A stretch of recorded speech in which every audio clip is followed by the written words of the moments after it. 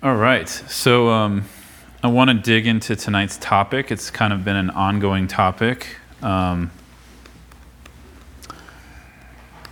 didn't realize it would take this long, but there's a lot in this reading. So for those of you who haven't, this is your first time kind of joining this class, or your first time since I started this reading, I'm going to recap it a little bit, what we've been doing.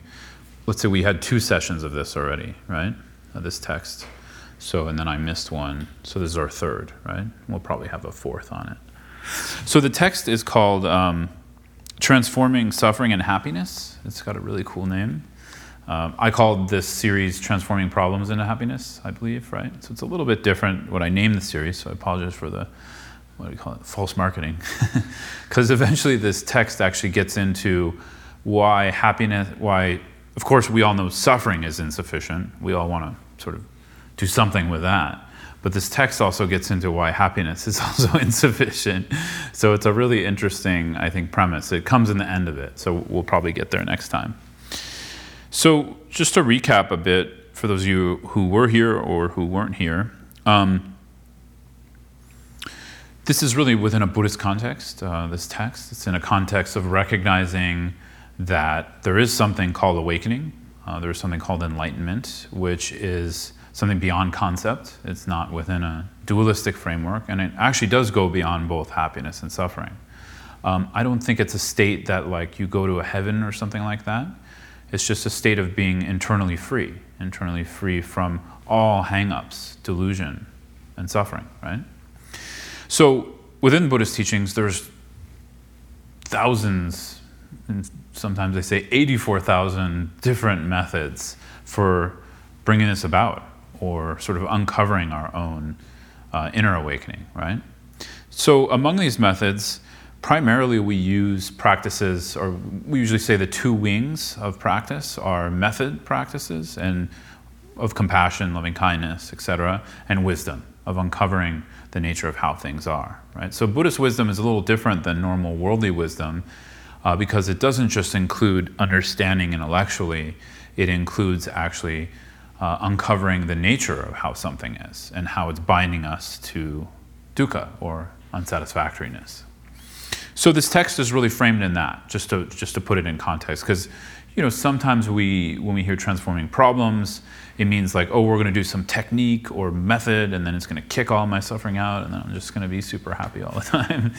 I think this is a very limited understanding coming from a very materialistic view of the world and of ourselves, which isn't necessarily like none of us are bad for thinking that. It's just a habitual pattern of how we've been taught the world works and how to solve our problems, right? So for instance, a lot of meditation and sort of spiritual things these days are very much based around self-improvement.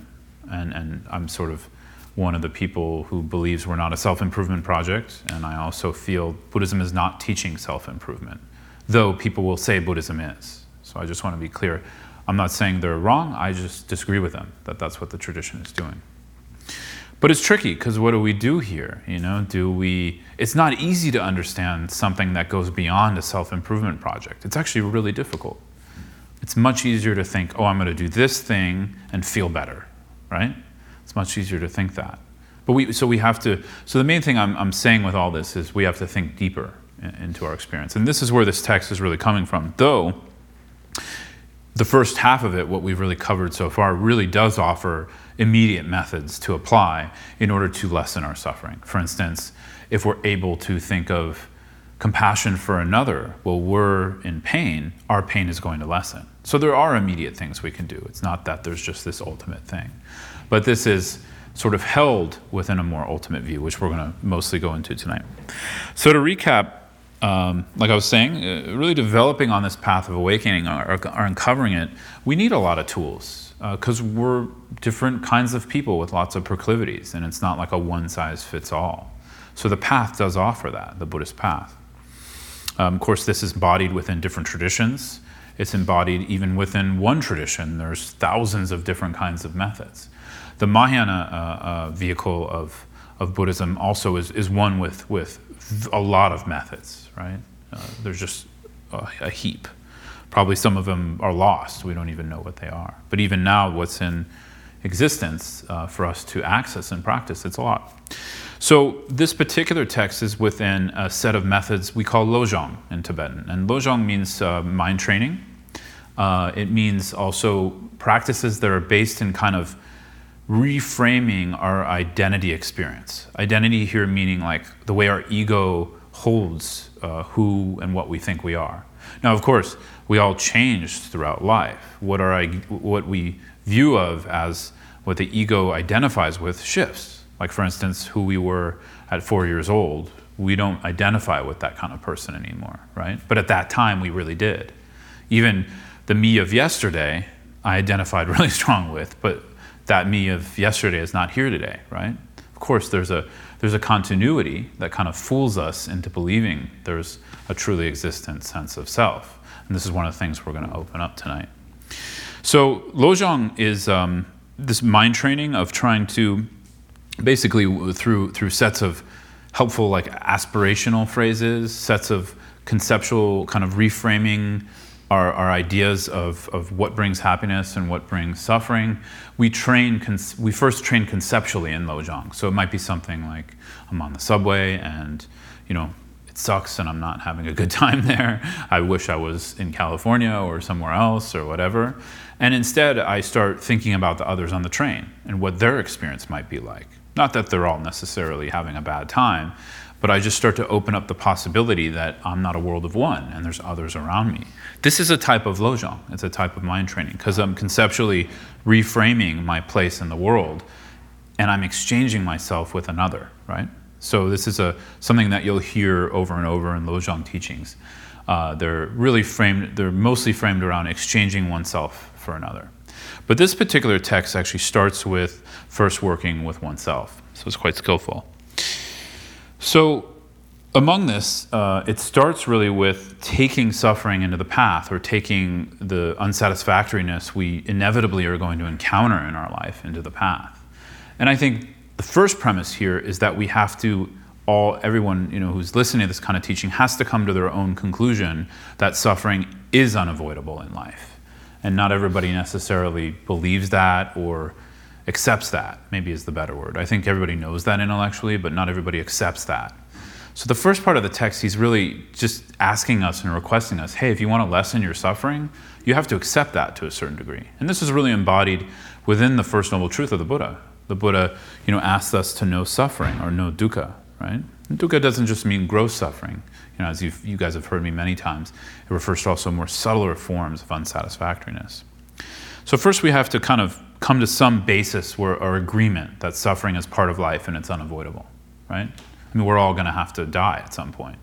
I don't think sure, death doesn't always have to be like super bad and painful, but I think most people, as they're leaving the body, it's all we know of our experience. So it's not just leaving your home, it's leaving the shell we've been in for however many years. So for most people, there's suffering involved. So here, not only is there a recognition of that as kind of the first step, but then that suffering can actually be an aid for our path to awakening. So it's inevitable, but we can also use it for our path in order to wake up. So that would be very similar to the example I used like on the subway, right? I'm using the direct suffering I'm experiencing, which is wanting to be anywhere else but there, and instead exchanging myself for another, right? So I'm using it to develop compassion, a quality we call bodhicitta, if I turn my mind towards awakening in that moment. And even the view of emptiness, which we're going to talk about tonight, that might be something I'm cultivating there too. So we're transforming suffering through changing our view or changing our perspective on it. Because what we start to see slowly is suffering is not an objective phenomena, right? So I'm going to be pointing that out again and again and again tonight. This is a huge relief if we actually come into an experience of that, because then we start to take our own suffering a little less seriously. Not saying we don't remedy it when necessary or go to the doctor when necessary. It's not like we don't take it that far. It's more understanding that when we change our view to it, we see how malleable it really is, and it's not as fixed and solid as we may have thought. So then we're using in that instance not just changing our view, but we're also transforming suffering through recognizing its nature. which is we start to see its objectivity more and more until we start to see that actually suffering is a label. So I think this is easier to see nowadays than the time he wrote this. So Dodrupchen Tempe Nima is the Tibetan teacher who wrote this text in the 19th century Tibet.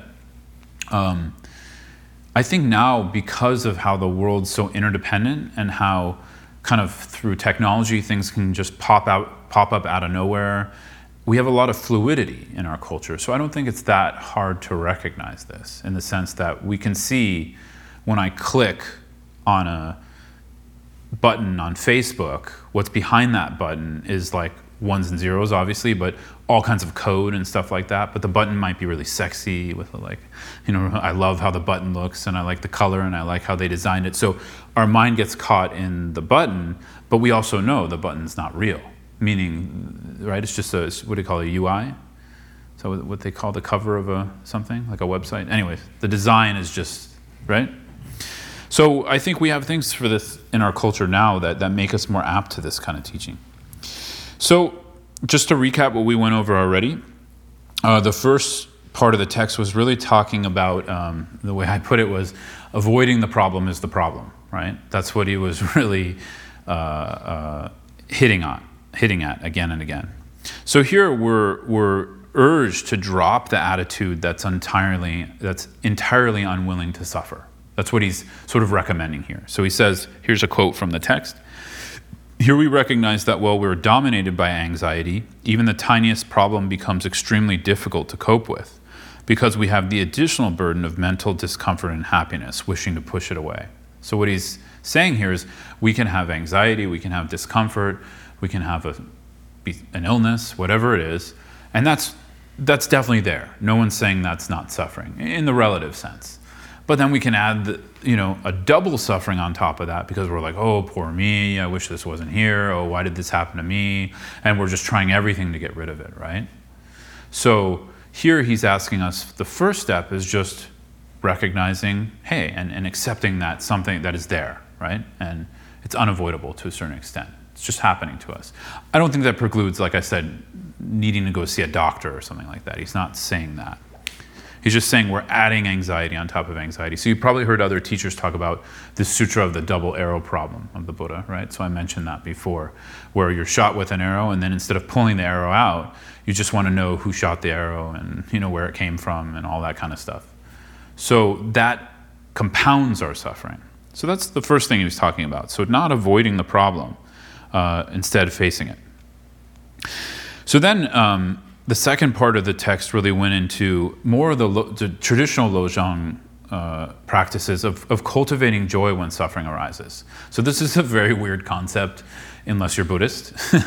So it's kind of, some people would even wonder, like, why the hell would you want to do that? And then at the same time, they may even try to talk you out of it, right?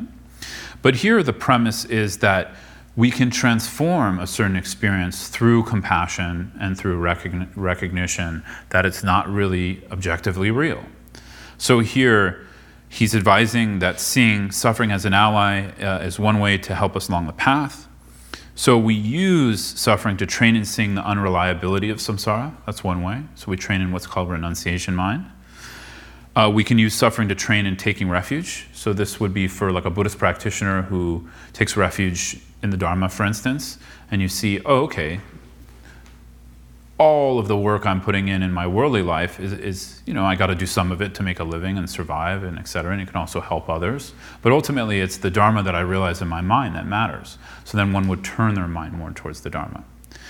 But like I was saying he before about compassion, he also says we can use suffering to train in compassion.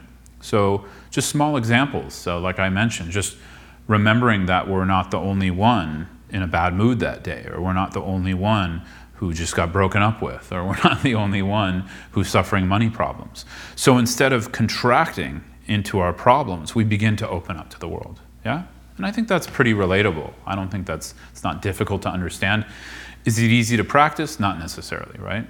Because the more contracted we are, the harder it is to get out of that. So the training here is to, sometimes in Lojong we train in affirmations, we train in sort of phrases. So we could use that on a conceptual level.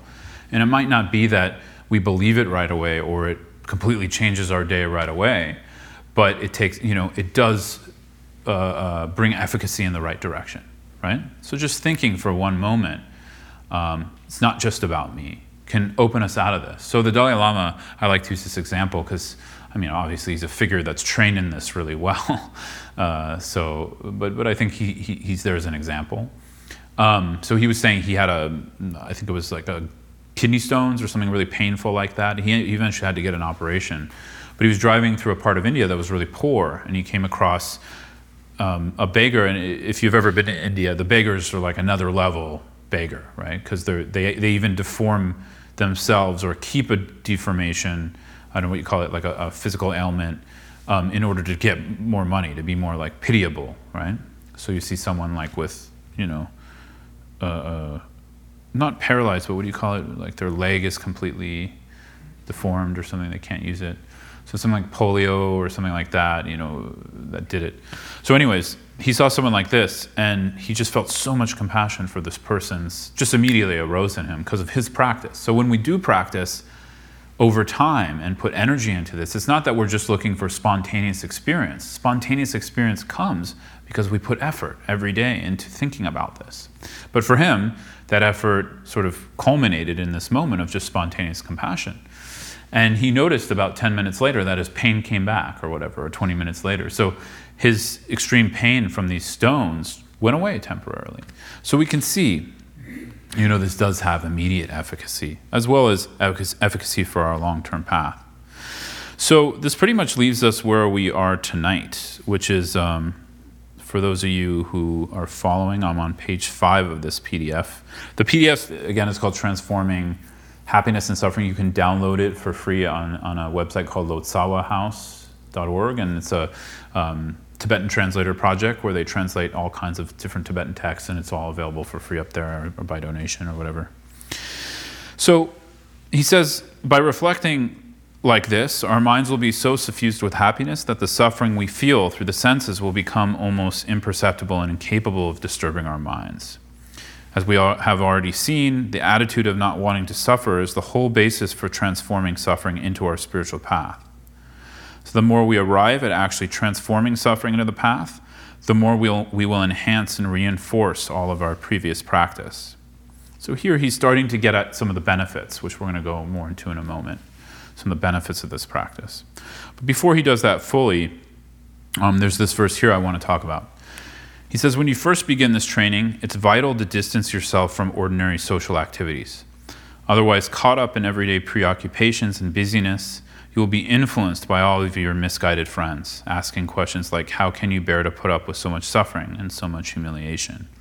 So here, he's beginning to emphasize the need for solitude, the need to get some space in order to do these practices. So sometimes we find it really overwhelming to do these kinds of practices in a city, and that doesn't make you a bad practitioner. That just makes you a human being, So what we typically do in traditional Buddhism is we'll go away for a period of time. Now mostly people go on group retreats, and usually for people who've never been on a retreat, I recommend doing a group retreat first, and then try a weekend on your own. Consult with a teacher who can guide you, and then you set up kind of a program of practice for the weekend, and then you work in solitude. Because when we're in solitude, he says, since none of kind of our influencers are around, or the environment influencing us, right? We're usually in more of a rural environment when we retreat. Your awareness is very lucid and clear, and so it's easy to make the mind do whatever you want it to do, meaning it's easy to train in these kinds of ways of thinking, right? So I think that's a big key point, just that sometimes we get stuck in our practice and we kind of push through, and it's good to have a daily practice, and it's also good to be integrating it into our regular life. But then going away and doing a retreat is really important too. So for me personally, I was very fortunate to be able to do lots of years of solitary retreat. And I can't even say, there'd be no way I could be here teaching you this stuff if I didn't do that. No way, no possibility. So it's necessary.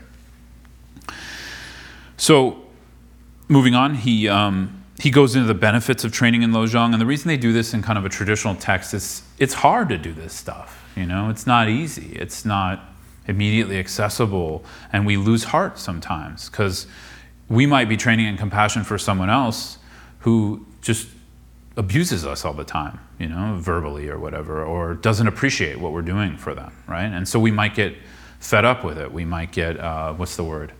Kind of like, oh, this is useless. It's not doing anything. They're just sort of, the futility of it. They're attacking me or whatever. So sometimes in traditional texts, they talk about the benefits of this because we can start to see, okay, there are benefits longer term. So it's kind of like the selling, the marketing of these kinds of practices. So he says some of the benefits of training in Lojong are that our character will become more peaceful, will become more open and flexible, we'll be more confident, we'll be able to work with any negative circumstance, and our mind will be content and happy. So there's a lot more he lists, but those are just some of them that I found useful.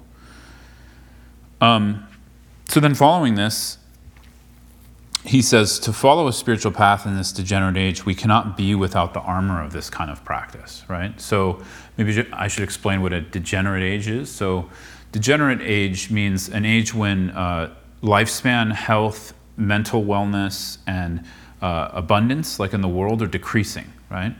So this is what they call the Kali Yuga in Vedic and Buddhist traditions, any traditions coming out of India. And so this Kali Yuga is sort of, it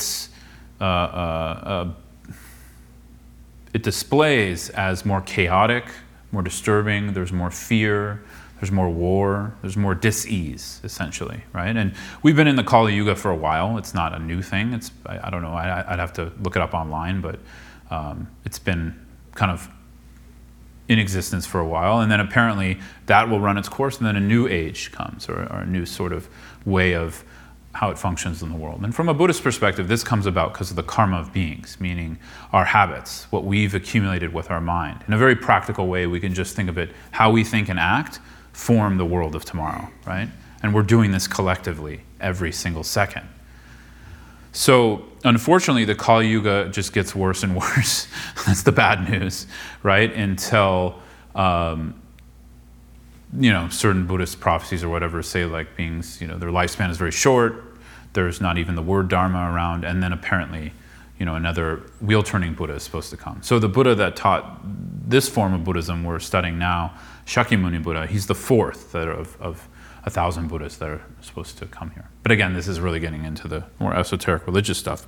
But either way, I think we can see it's very practical that these kinds of teachings and ways of interacting with ourselves and others are super profound and necessary. So he calls it armor.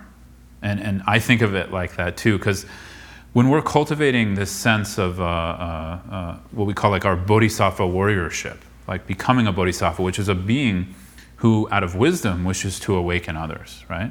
So as a Buddhist practitioner, as a Mahayana practitioner, this is what we're cultivating.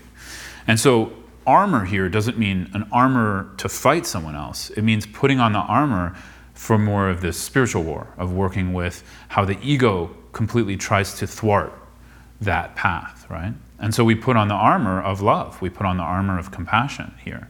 We put on the armor of training the mind. And personally, me, just to give you an example, I do Lojong all day long in New York. New York City is the best place for Lojong practice, in my opinion, because people are mean to you, they're short with you, there's lots of noise, traffic, things don't go your way pretty much every time I walk out of the door. It's not necessarily an easy place to live. So that's where Lojong really is useful, and actually we can grow our Lojong practice. So the sense here is if we're strong enough, or we have a little bit of strength in our practice, it's almost like we can use a not so great circumstance to make our practice even stronger. And that's what we're trying to do as aspiring bodhisattvas. So I'm kind of moving on now through the text into this next major section. This major section is only like 2 very short paragraphs because mainly he's going into relative methods. And I'll be clear here. Relative method is a conceptual practice. It's something we work with to reconceptualize our place in the world, like I was saying, or how we're interacting with a situation or emotion or experience. That was through everything I named earlier and recapped on. Now we're in this section where he says how to transform suffering through absolute truth. And basically this is alluding to emptiness, or the nature of reality in Buddhism. which is pretty much the main liberative tool, meaning not a tool in that we're bringing something in, like a religious principle that's different than how everything is. No, it's more bringing in complete insight and clear seeing in order to see how things actually are. So from a Buddhist perspective, the premise is that we are having a misapprehension constantly, that there is a self that's separate from other, right? And there is some objective reality. And so we get stuck in our projections, we get stuck in our emotions, we get stuck in our thoughts. So why this is so profound is because, first of all, it's not the nature of how things are, and the Buddha Dharma and the Buddha himself pointed it out very clearly. This was really, it's still, I think, the most revolutionary thing I've come into contact with in the world. But at the time of the Buddha, it was totally revolutionary because the spiritual traditions and things that were going on at that point, they weren't going as deep into what he sort of found through his meditation, right? Same with at the same time of the Buddha, there's another saint that in India who the Jain tradition came out of, Mahavira. So they were two non-dualists, basically, amongst a lot of theism. So this was pretty profound, and I think it's even more profound now because now we have scientific realism and other states of ideologies and philosophies that we take for granted. Taking it for granted, meaning we just think, oh, this is how things are. And materialism is one of the trickiest ones because it feeds into our habit of belief already in the material, meaning we have a strong ingrained habit to believe whatever is appearing in front of us to our senses. And so scientific realism often takes advantage of that, right? Constantly searching for some kind of objective reality and then claiming it's not an ideology. Good scientists will claim it's not, will claim it is. But a lot of us there's this, I feel it's like it's like an unnamed, unseen ideology where someone say, I'm atheist, I believe in science or something like that. No, you're a religious person who believes in atheism and science, right? So it still is a view, it's still an idea. Buddhism ultimately, though it is a religion to go beyond religion, is a religion to go beyond ideology, is a religion to go beyond view. That's why it has that's why for me personally it's so inspiring, coming from like a super anti-religious background originally. So anyways, with that said, here's the verses and then I'll get more deep into them in a moment. So he says, by means of reasoning, such as the refutation of production from the four extremes, the mind is drawn towards emptiness, the natural condition of things, a supreme state of peace, and there it rests.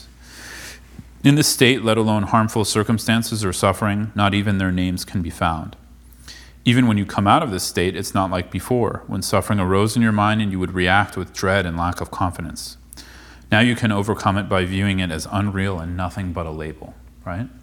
So here he's talking about the natural realization that a yogi or yogini begins to uncover in their practice, which is the realization of emptiness. Now, I'm going to define emptiness here. So the Sanskrit word is shunyata, right? So shunyata, it can even be translated as like infinite or zero. It can also mean that.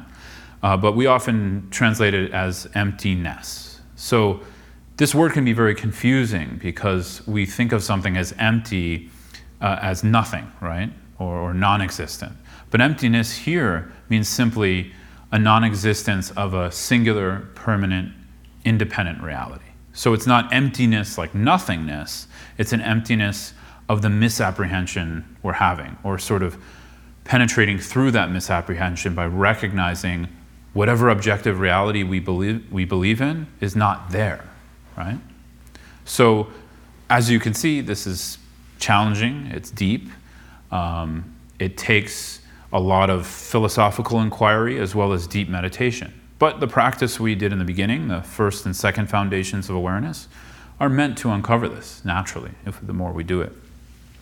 Here, what he's citing, this practice of the refutation of production from the four extremes, this is really coming out of the middle way or Madhyamaka tradition of India, which was a set of philosophical school. Nagarjuna was one of the main figures who sort of kind of commented on or wrote a lot of commentaries on the Buddha's words, especially like the Prajnaparamita Sutras, which are sutras on emptiness and on the nature of reality.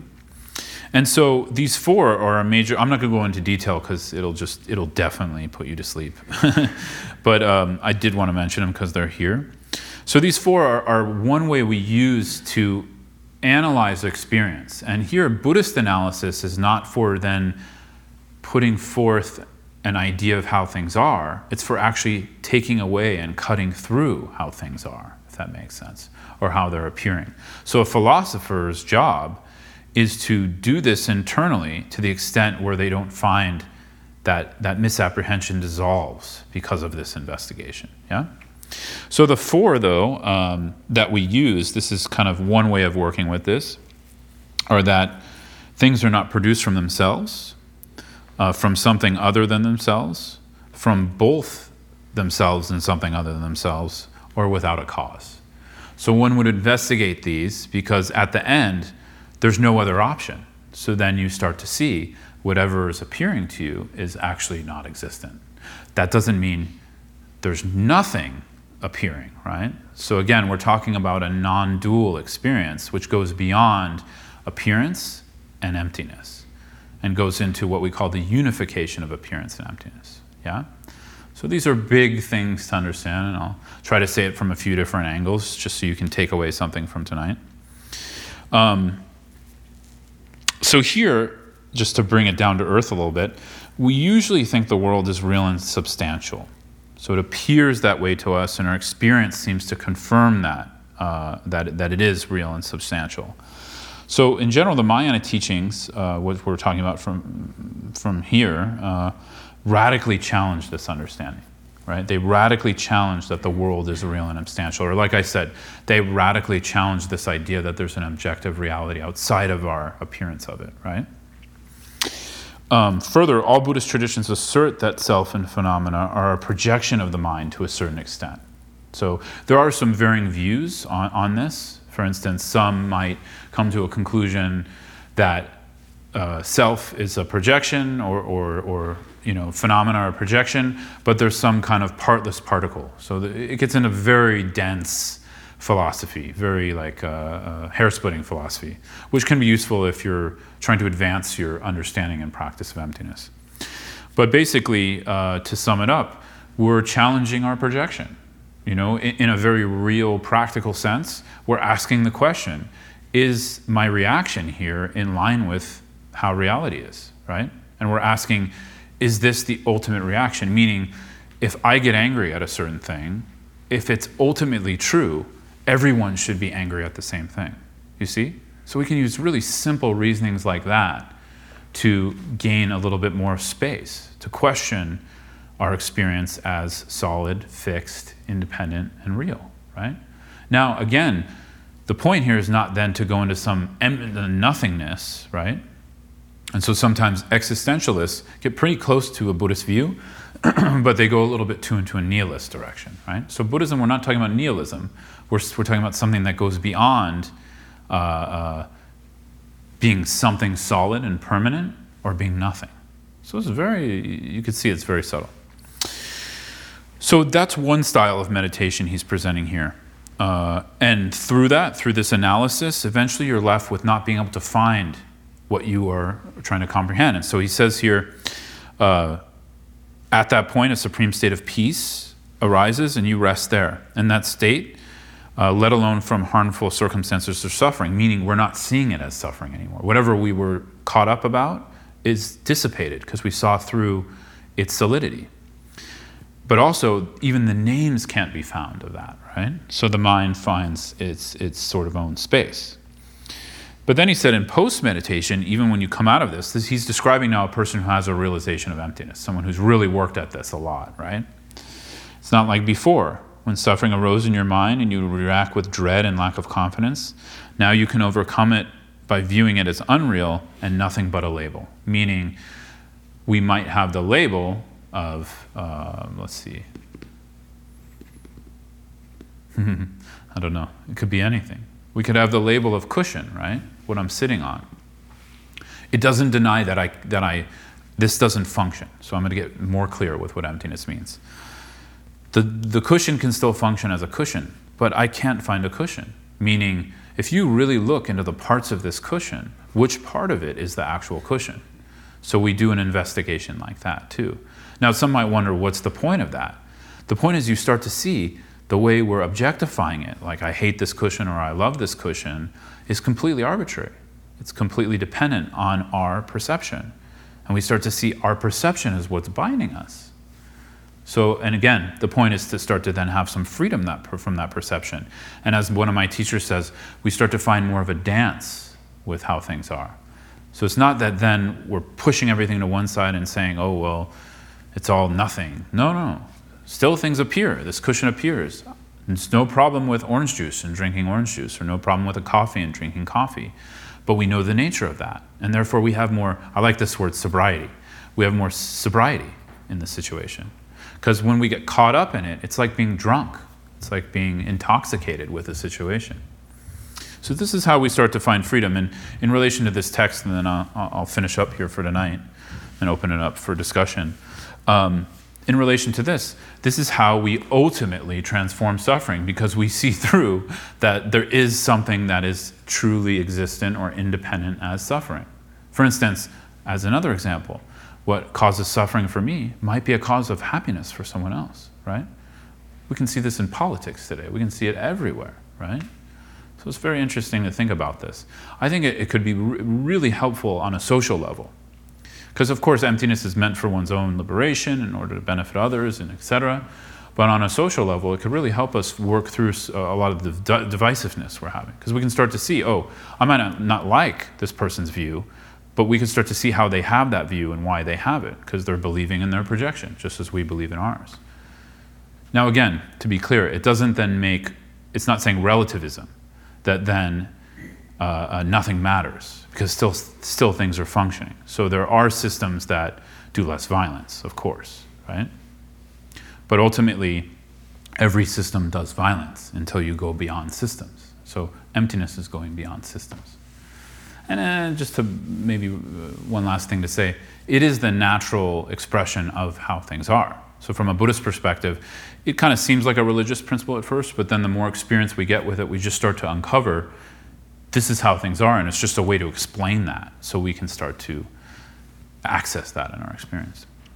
So I'll leave it there, and if there's any questions or just anything that's on your mind.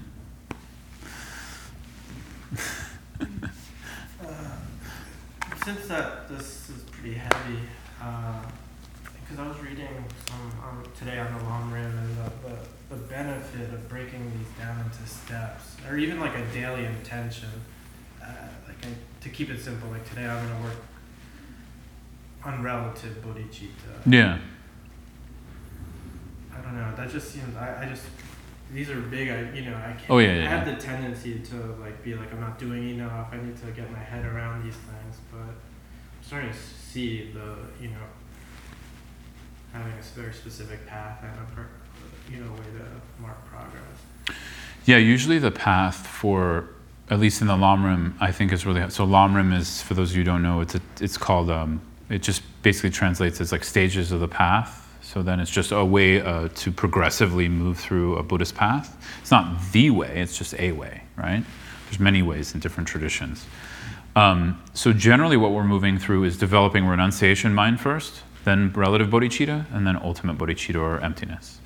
So that helps because it's sort of like renunciation mind is first just sobering up with what's actually causing us suffering, right? And so we start to notice what actually is unreliable in life. And so it's not a hatred for the world we're building, we're just starting to see how things actually are. And then we turn more towards practice and the Dharma in order to gain awakening. And then bodhicitta is recognizing that it's not enough to seek liberation for ourselves alone. And then emptiness is the actual method to liberate us and to actually benefit others. But it's but also within relative bodhicitta, you can even see here, when our heart's opening to someone else, just when we're offering metta or love to someone, our own self-cherishing and ego also reduces. It doesn't completely eliminate, but it reduces. So all these are helpful methods moving towards wisdom. In Buddhism, one way, actually, this is maybe helpful for you all when you're kind of shopping around spiritually, because a lot of people do that these days, which is that Dharma is something that eventually leads to this, or I should say Buddha Dharma. For something to kind of have the qualities of being Buddhist, it has to have, usually they say the three characteristics of impermanence, dukkha, and anatta, or not self. But another way to simplify that is just, is it pointing to ultimate wisdom? This ultimate wisdom of emptiness. And even if it doesn't have the label Buddhism, it doesn't have, even if it's like a non-religious path, but it does point to that, we would call it Buddha Dharma. We would say it's in line with Buddha Dharma, right? But there's a lot of things claiming that, including claiming to be Buddha Dharma, that's not doing that these days. So we're running into some new issues. I don't think they're quite new. I think this has always been the case. But now you have large marketing machines behind things and sort of economic incentives. So the Lamrim is, get back to your question, the Lamrim is a really good method for it because you're going through progressive stages of development, right? Because it's like, how am I going to want awakening for all beings if I just don't even understand how I'm bound, right? So that's the first step. Yeah, it wasn't much of a question. I'm just realizing after a topic that's like my head. Oh, I see what you're saying, like it's too much. Yeah, you got to take small pieces, for sure. Yeah, it's kind of like, I always tell people, especially the way Tibetan Buddhism presents it, though I wouldn't say it's only Tibetan Buddhism, just traditional Buddhism, it's sort of like like a buffet. And so if you read a Dharma book, it's like they're giving you the whole buffet, and it can be overwhelming because you're like, what should I eat? You know? And then some people go to the dessert, but then they get sick, right? Or That's yeah. my tendency. Yeah, well, it's all of ours because we hear, oh, this is the best. Oh, like Dzogchen is the best, or Mahamudra is the best, or this thing is the best. And then we want to do it, but we're not ready for that, you know? Or we bite off more than we can chew. So I'm a big fan of just taking small, like read the whole thing. There's nothing wrong with getting the buffet, but then practice something that you can relate to at the moment. And then the rest will open slowly. And then that's where having a teacher is really helpful to bounce things off of, to say, hey, what should I be doing? Because they can direct you, because they've gone through it and they have experience. When we're kind of like alone doing this, there's only as far as we can get. Even listening to podcasts and stuff like that, there's only a certain amount we can get.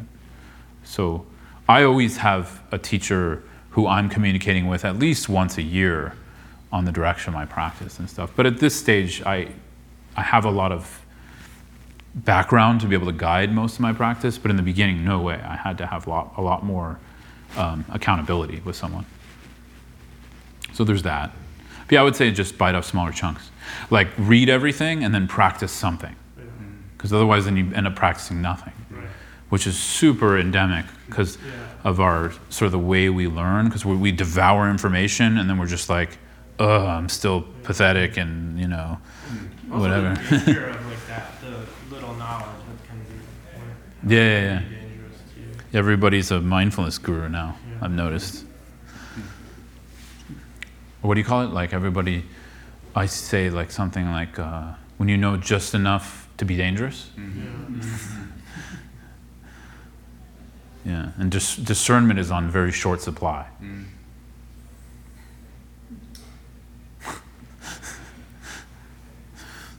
Not anybody in this room, though, of course, you know.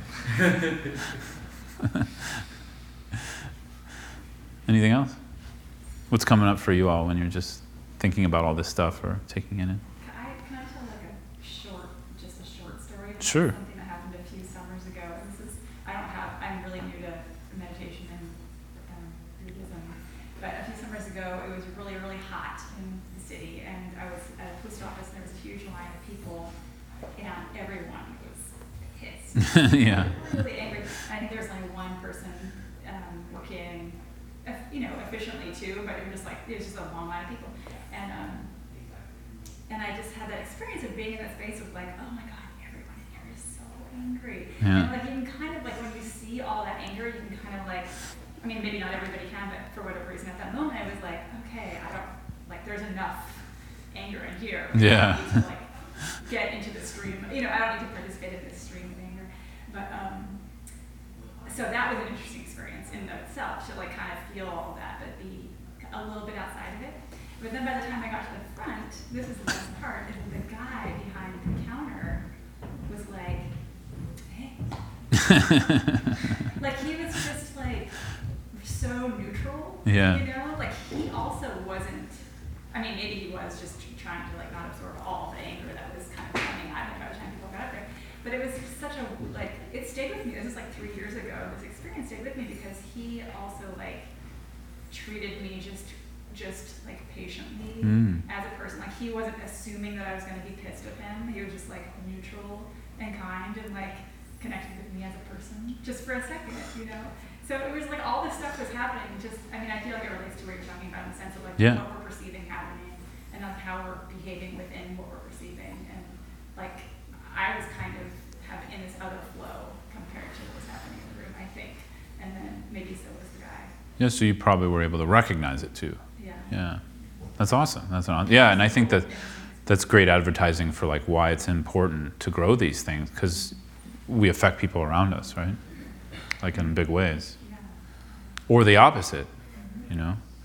When I run into a cashier who's all sort of grumpy and mean, you know, tanks my mood, sort of, right? Yeah. Well, thank you. Show something? Or? I was thinking about this from the perspective of the amount that I've practiced this, and the way that it's sort of manifested, just like not being conscious about not really having as many opinions about things. Sort of that's sometimes the way I take it in a very like practical way of just like, oh, I actually don't have to have an opinion about this right now. It's sort of neutralizing experiences. Is that similar to what? Yeah, I mean, I think, yeah. I mean, it can be a part of training the mind in that, just sort of like training in non-judgment. Yeah, definitely. And just seeing like how my opinion sort of makes it. My opinion creates the reality. Definitely. And so Yeah. being neutral is like, oh well, then it's not literally nothing, but that kind of thing of like the opinion in the story is what forms it. Yeah, I think Recognizing that. Facebook is usually the most evident place to see this these days. You know, where it's like you're like cat, and someone's like, and it's like a rant about the word cat. You know, so it's like because there's no context. So you know, and they might have just read something about Trump, and so that anger got misplaced, right? Yeah, and I can feel the pull. I can feel the pull to always have an opinion. Yeah. It's pretty. Yeah. Pretty well trained at that. No, I would say that's in line with that's Dharma practice. Like if you're noticing the pull and you're aware of the pull to have the opinion, and then you decide to stay more in an open question or a non-judgmental space, super powerful. I do that a lot these days too. Sort of like what I've noticed. It really tanks our joy pretty quickly when we just we're not aware of the opinions and the judgments we're sort of producing every moment. And usually we're just unaware of it. But once we become aware, we see there's a lot there usually. But the problem isn't having them, the problem is relating, like what you're saying. Relating, like how we're relating to those judgments. Yeah. Meaning the judgments will keep coming, but like you were saying, you're relating to it in a new way by opening it up, that judgment is not necessarily the truth. You don't have to believe, you don't have to believe it. Yeah, and seeing it form reality, or like a perceived, Totally. like not a real reality, but seeing how it forms, like, oh, this is good, this is bad. Yeah. And like, well, Have you ever noticed some days when you're really like uplifted and kind of like in a decent mood, everybody seems kind of like that? Yeah, sure. Or the opposite, Yeah, right? definitely. Yeah. It's real. And so here we're starting to see, and we start to ask the question, maybe our reality is a projection, right? Because through some of those examples. But it's scary. I will say when you take this to deeper and deeper levels, the ego does not like this. It's sort of like, oh no, like he's getting it, you know? And then it fights back. Yeah. Death rattle. Yeah, like sometimes I'll give you an example when we're in Buddhism, when we're doing these kinds of analysis. Like I was just reading a text on these avoiding these four extremes, what I told you about, like produce from oneself and other. It's just challenging because you're reading very dense logical arguments, but it's also challenging because the ego's resisting it, you know, because it sort of knows that it's going to defeat it, you know. So, there's lots of things like that. Those are the times I think it's helpful to pay attention to the body because you're really so present. Yeah. Kind of pretty as black and white as it can be sometimes. Yeah, I think that's sort of like first line of defense as a Buddhist is interrupting feeling, tone, and reaction. That's what I was talking about at the beginning of class, right? It's like our first line of defense because the more we know our body, the more we're aware of it, the more we can simply just watch and experience without reacting, right? I don't think it then means it doesn't also then mean we never react. It just means we actually choose a constructive response. Yeah, or awareness that what's happening. Yeah. That anything is happening. Yeah, definitely. And how it's affecting you. Yeah, exactly. For me, it's that push and pull. Yeah. Yeah, I think that's kind of the hidden step to what I was saying with my example on the train. Like before I'm going to move into for me personally, before I move into a Lojong practice of exchanging myself for another, I first have to acknowledge what's arising. Otherwise, it can also be a bypass for some people, bypassing kind of the wound inside of us. Yeah. There's one slogan that brings up a reactivity to me, and I think it might be. Oh, now I know what I'm going to put on your answering machine again. It's like when you walk into a room, pretend you're like the lowliest of. Oh, yeah. I just like, I don't know. I have this The loneliest or the lowliest? Lowliest, yeah. Yeah, I know what you mean. Yeah, those are tough ones, and they're not always culturally relatable because, I'm realizing that might be some of it, and I'm just like not going to think of I don't want to wrestle with it necessarily. Yeah, no, that's a good, actually, I'd like to say something on that, because I wasn't able to use ones like that, and what it usually is because we have such a struggle with our own self-confidence, just growing up in the modern world. So until that comes online a little bit more, those practices are a little bit more inaccessible. And so it's okay, it just means focus on other things. But they do work eventually once they're, because it's sort of like the lowliest doesn't mean then you're not valuable. It just means you already know you're inherently valuable just as a human being. Right. But then you start to recognize based on that others are also valuable, and then you put yourself lower. But yeah, it's definitely more of there is a cultural aspect as well as a bar, because I was doing those practices when I had a very low self-confidence and it didn't go the right direction. Kind of, yeah. You just end up kind of spiritual bypassing. That's what I ended up doing until I realized, I just can't do these right now. But some of the slogans are super relatable and applicable. But a lot of them are you're kind of bashing the ego. But if you confuse ego with self, then you're just bashing yourself, It's tricky. What section is that one you're talking about? Yeah, 7-point mind training. There's all these slogans in the Which section is that one you're talking about? Towards the beginning? Or? I don't know. Yeah. Wherever the main slogans are. There's, I think There's 59. Yeah. Which they group them in. Yeah, I don't remember. Didn't memorize the sections. Anyways, so maybe we'll stop here. So maybe what we'll do is just dedicate the merit from tonight. So feel free to just close your eyes and settle for a moment. So that warmth we connected with at the beginning of the talk, just coming out of our meditation, see if you can connect with that again. Just based off of our conversation we were just having now, see if that warmth can also be an expression of your own value and confidence. That's one way we can enter this warmth, and then we begin to have that value in others. Not necessarily we have to value their views or opinions, but we value their worth as a human being, that they're another being we share this planet with who wishes for happiness. Just let that warmth begin to grow either in relation to a close one or just all beings in general.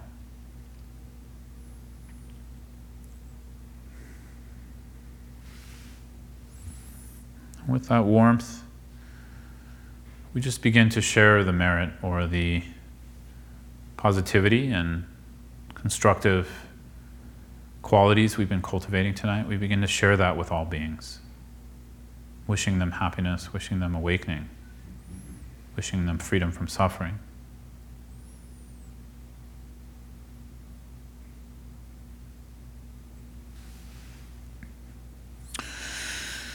Okay, thank you all so much.